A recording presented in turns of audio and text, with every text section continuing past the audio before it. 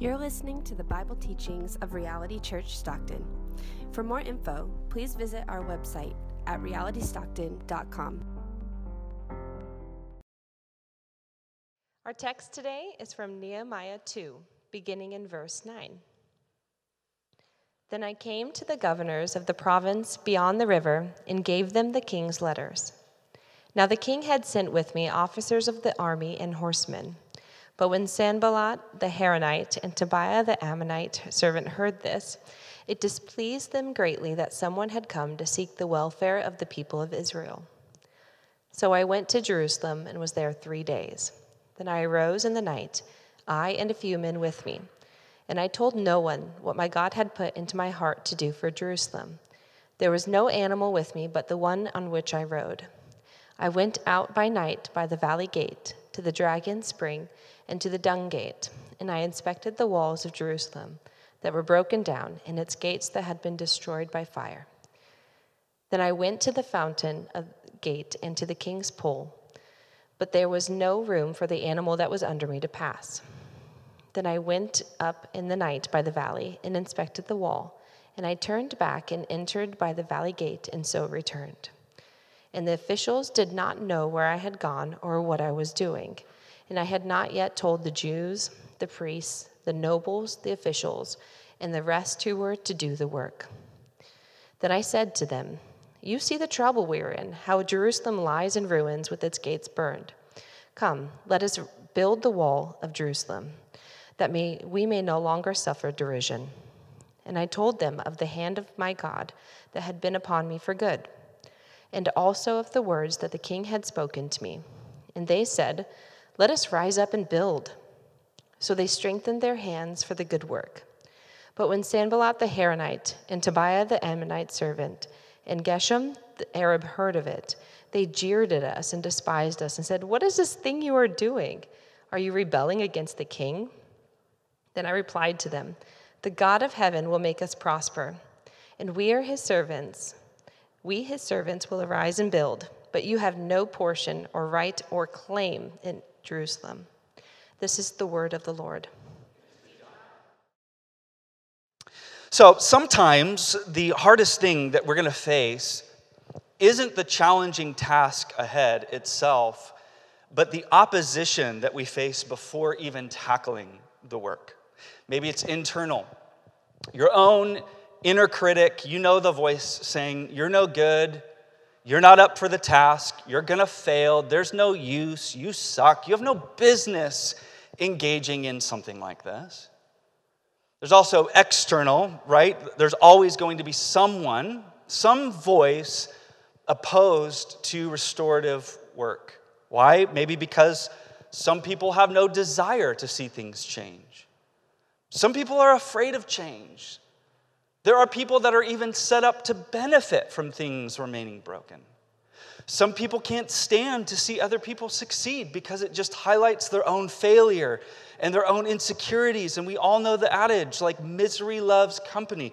The reasons may vary, but there will always be resistance to rebuilding. If you engage in anything that brings meaningful change in the name of Jesus Christ, you will, without fail, mark my word, face opposition. It's going to come. And like we're going to see throughout the book of Nehemiah, it's still early in the book, it's ongoing opposition. This is not a one-time deal here. Nehemiah 2 is that dun, dun, dun moment in the narrative, where we, the reader, are introduced to the ongoing antagonist, the person or the persons responsible for conflict. We know this, every story has an antagonist. It's the bad guy. It's the villain. It's the person or the group that is creating conflict, always working to frustrate or destroy the progress of the plot line and come against its main character. And in the biblical account of Nehemiah, that is none other than Sanballat and Tobiah, among others, but primarily these two figures we will see quite a bit this spring, Sanballat and Tobiah.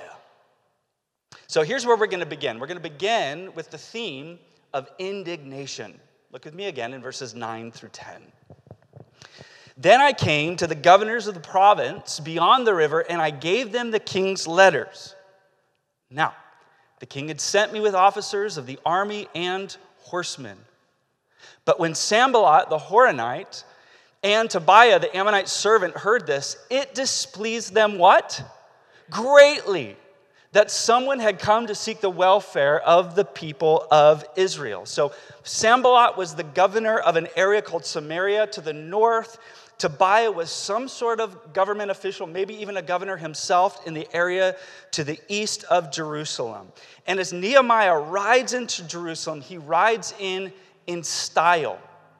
He has the royal entourage, and it gets the attention. In fact, to come over the sort of the hump of the Fertile Crescent, he's got to pass through both of their territories. And as he comes through in style, and it gets their attention, and they are immediately threatened.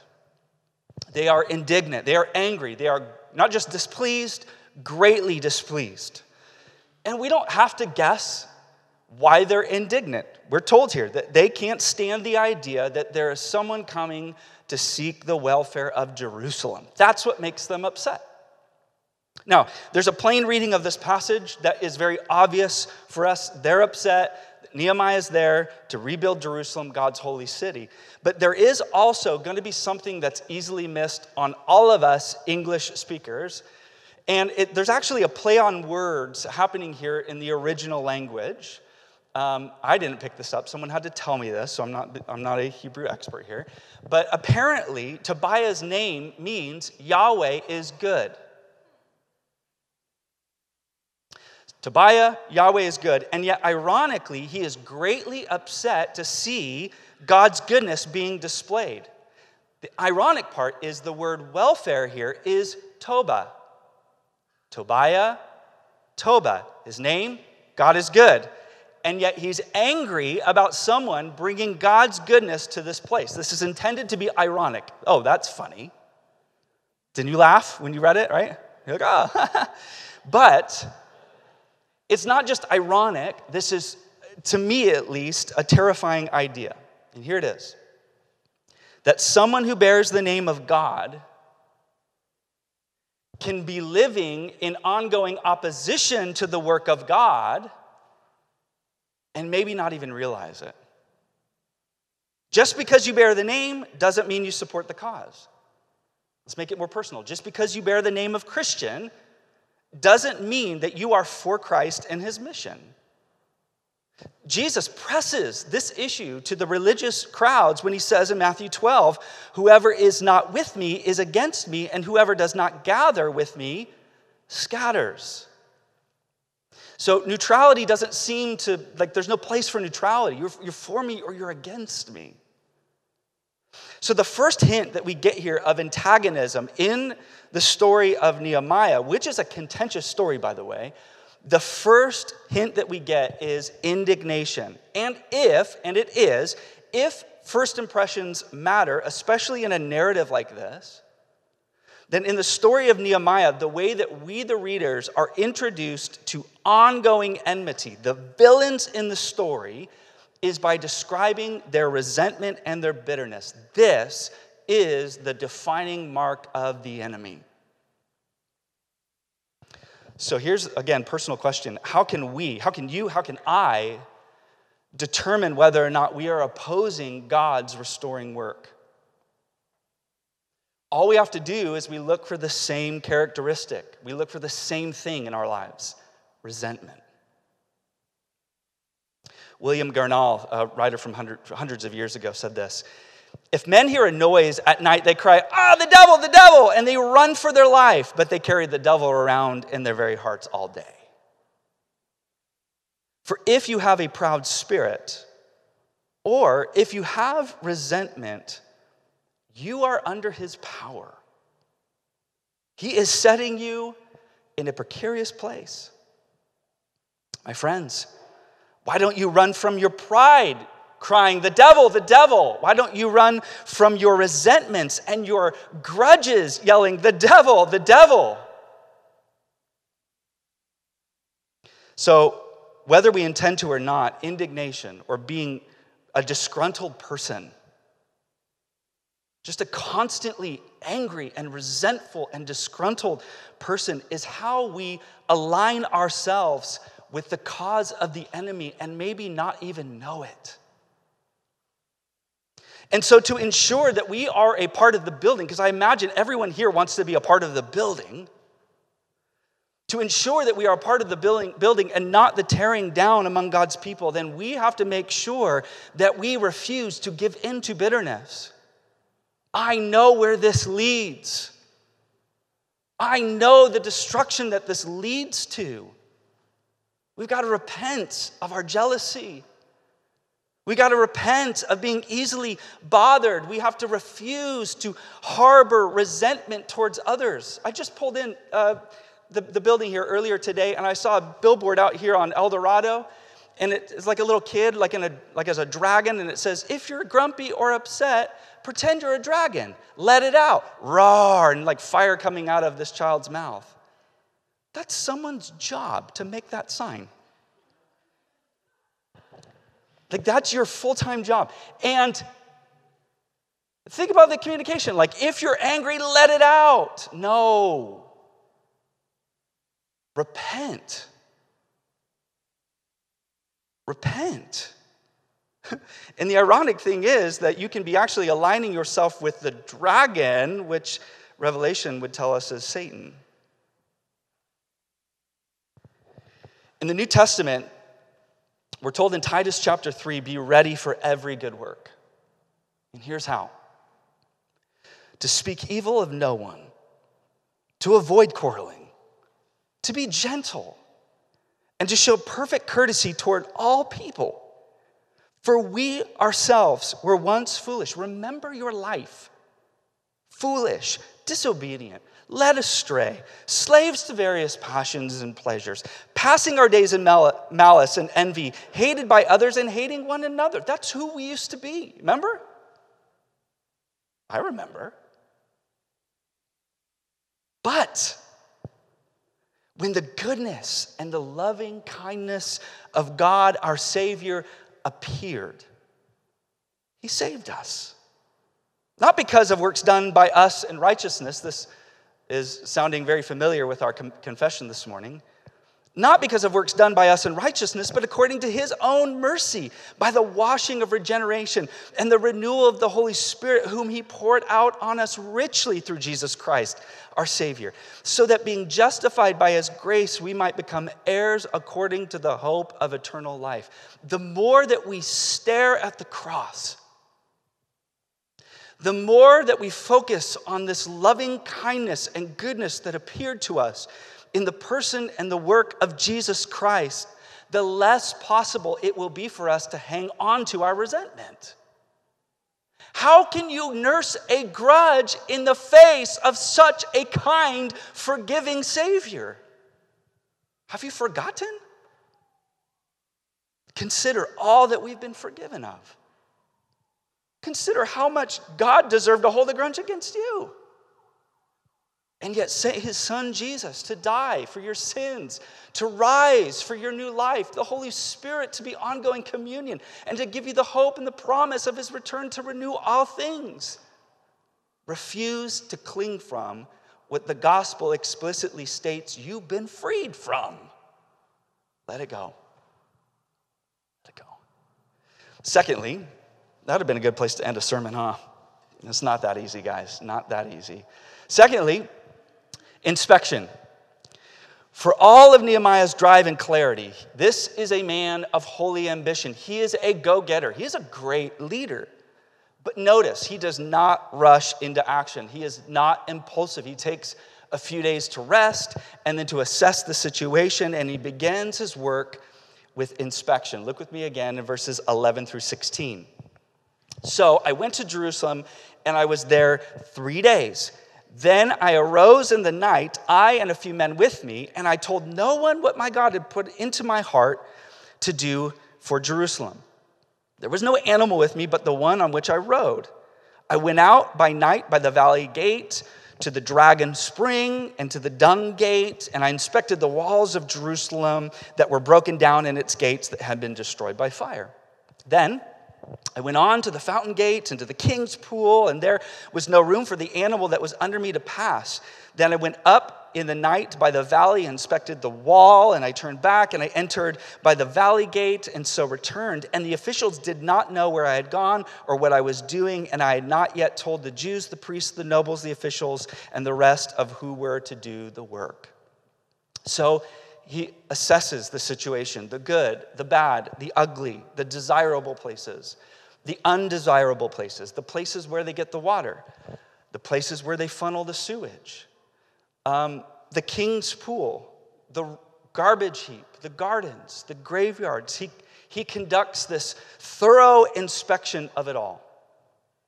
Now, one of the most powerful spiritual exercises that I have ever participated in was years ago. I spent months and months visiting every single neighborhood in Stockton. And it was inspired by this passage. And I would go each week to one neighborhood, get out of my vehicle, and just walk and pray. I was not there to evangelize. I was not there to strategize. I wasn't there to talk to anyone. I was there to take it in and to pray.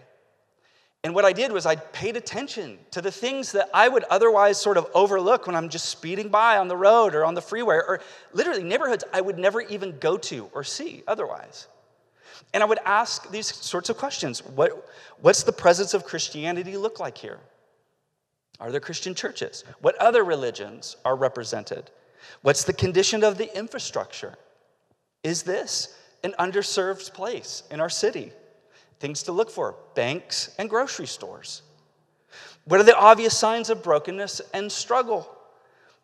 Where's the hidden beauty? What redemptive qualities exist in this neighborhood? Where are evidences of grace and joy? What are the spiritual strongholds that I may be sensing in prayer? And how is God stirring me to pray for this neighborhood? And what may God want to do here in the future? And I had this little city map. We've got this slide. It's hard to see, but this is just the different neighborhoods of Stockton. And each week I would just check off one. I would spend time there. Sometimes I only had like 15 minutes. Other times I'd have extended amounts of time. And I'm going to be honest with you right now. I felt like it was a big waste of time at first. In fact, I was embarrassed. I don't think this is what's going on with Nehemiah, but for me, I was embarrassed to tell anyone. Because I knew what I was going to hear. Like, get a real job, man. Like, what do you do? Like, that's what pastors do. Play golf and, like, travel to different places in the neighborhood. And the more that I was exposed to the city, the more I realized this is necessary work. We have to assess and we have to reassess. This includes the mission field that we're a part of. This includes our city. This includes the neighborhoods that we reside in. This also includes the workplace that we're in. That is our mission field. It includes our families and our church and even our own lives and rhythms. What are the things that need to be strengthened and rebuilt? What are those areas that God is calling me to invest myself in order to see renewal? According to Lifeway Research, the number of individuals and families who are actively participating in the life and the mission of the church is declining year after year, even pre-pandemic. So that number is in decline. That's a weak point. That's a place that we have to identify within the church at large, and that's an area that needs strengthening. That's an area that needs rebuilding. That's a place, I believe, that God is calling his people to rise up. According to Barna Research, they conducted a study that focused on the state of unity and relationships among people, and what they found was that 36% of adults feel threatened when someone simply disagrees with them. Threatened when someone disagrees with them. So let me put it this way. You have a 1 in 3 chance of being seen as a threat and a threatening person if you simply disagree with someone.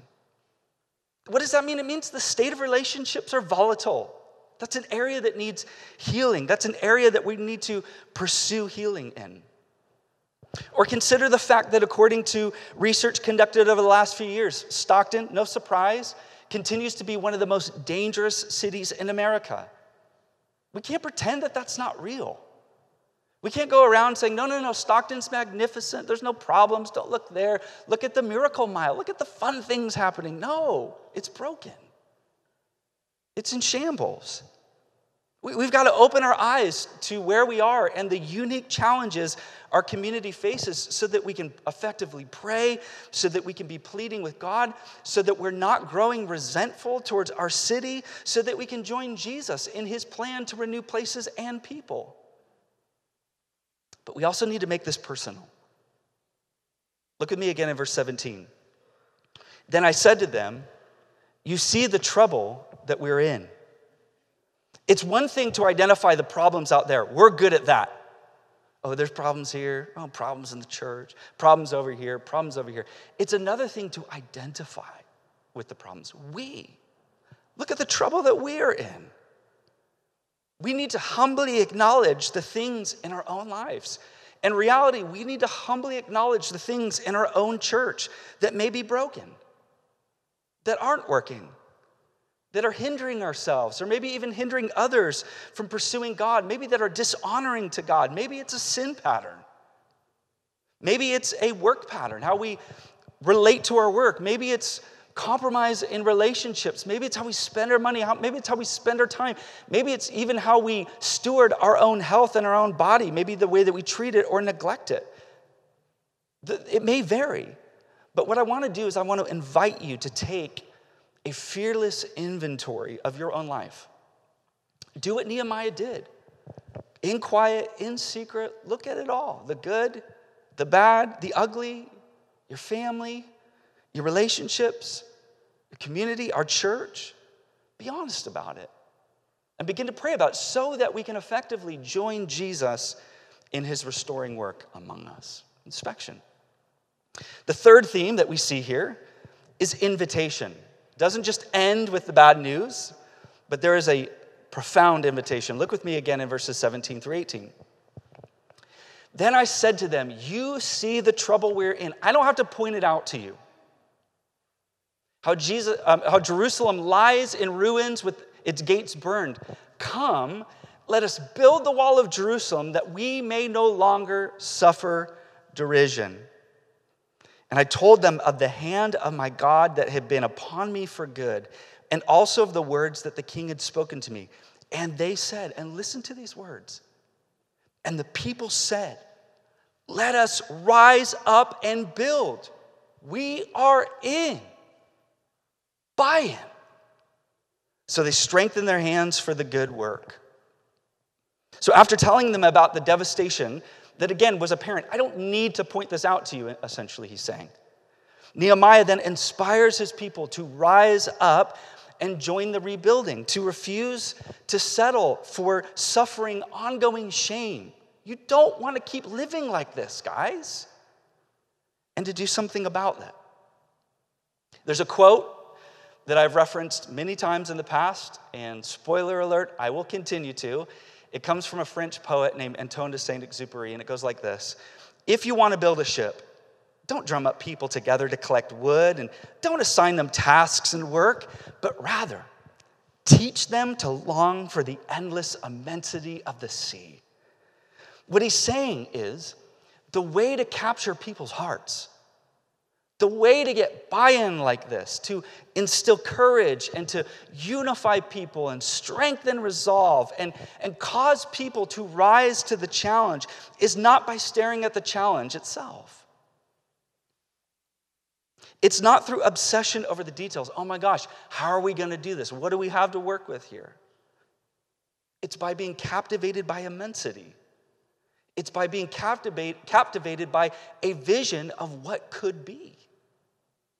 And the way that we as Christians are captivated by immensity is by beholding God, by seeing the infinite worth and ability of our God.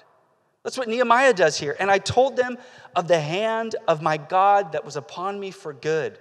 Yeah, the task is big. Yeah, it's a mess. Look at the Lord who is with us. Yes, we have to be familiar with the trouble. But we've got to fixate on the truth. The trouble is real. Ruins, shame, opposition. It's not like bury your head in the sand and pretend it's like not there. No, acknowledge the trouble. But the truth The more vital truth is that the hand of the one who created the heavens and the earth is upon us for good. He is with us to help us. He is with us to provide for us. He is with us to strengthen us. Can you envision what he desires to build among us? When was the last time you began to dream of what God may desire to do through his church in our time? Like the prophet said, we've heard the rumors of you. Do it again. Do it again. He's reminding God's people that we are not limited to our situation. We are not limited to our resources. We are not limited to our finances or our wisdom or our experience or our strength or our courage or our power or our suffering or our shame or our sin. We are bound by faith to the immensity of God and his character. That's the truest thing about us. This is what we're working with. His hand is upon us. God is working among his people. And it doesn't rest in our hands. Take a deep breath. The future of reality is not in yours or mine or anyone else's hands. It's in God's hands. Breathe deep. Amen. And this is the way that we strengthen our hands for the work when we place them in God's hands. I remember when my kids were real small, they always wanted to do things that they were incapable of doing. I want to do that. I want to push that. I want to throw that. I want to cast. It was always, I want to do that. And so what do you do as a parent? You put their little hands on it, and then you put your hands over the top, and there they are like, look at me, I'm doing it. And you're like, no, you're not, but here we are. That's what God among his people is doing. He said, put your hands to the work. I'm inviting you into this. You're not an innocent bystander. I'm inviting you to participate. But guess what? Here comes the fatherly hands to guide you, to provide for you, to push you forward. You're not alone. You're not alone.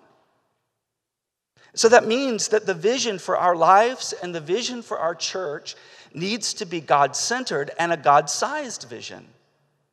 Nothing ever less. We submit both to his plans, he's directing this thing, but also to his providence, knowing that where he calls us, guess what? He'll also provide for us. He's never going to just launch us into oblivion and say, good luck, figure it out. He's with us. He's with us. And that's why we can join with the Apostle Paul in saying from Ephesians chapter 3, now to him, not now to we, now to him who is able to do far more abundantly than all that we ask or think, according to the power at work within us, to him be the glory in the church and in Christ Jesus throughout all generations, forever and ever. Can I get an amen? Now to him.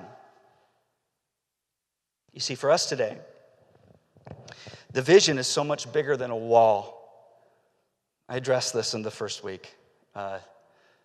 Difficult topic to talk about as Americans, the wall and all that. But this is so much more than a wall. For us today, this is about the global mission of Jesus, saving among the nations. This is about God expanding his everlasting kingdom to the furthest reaches of the world. For us today, this is about the building of Christ's church.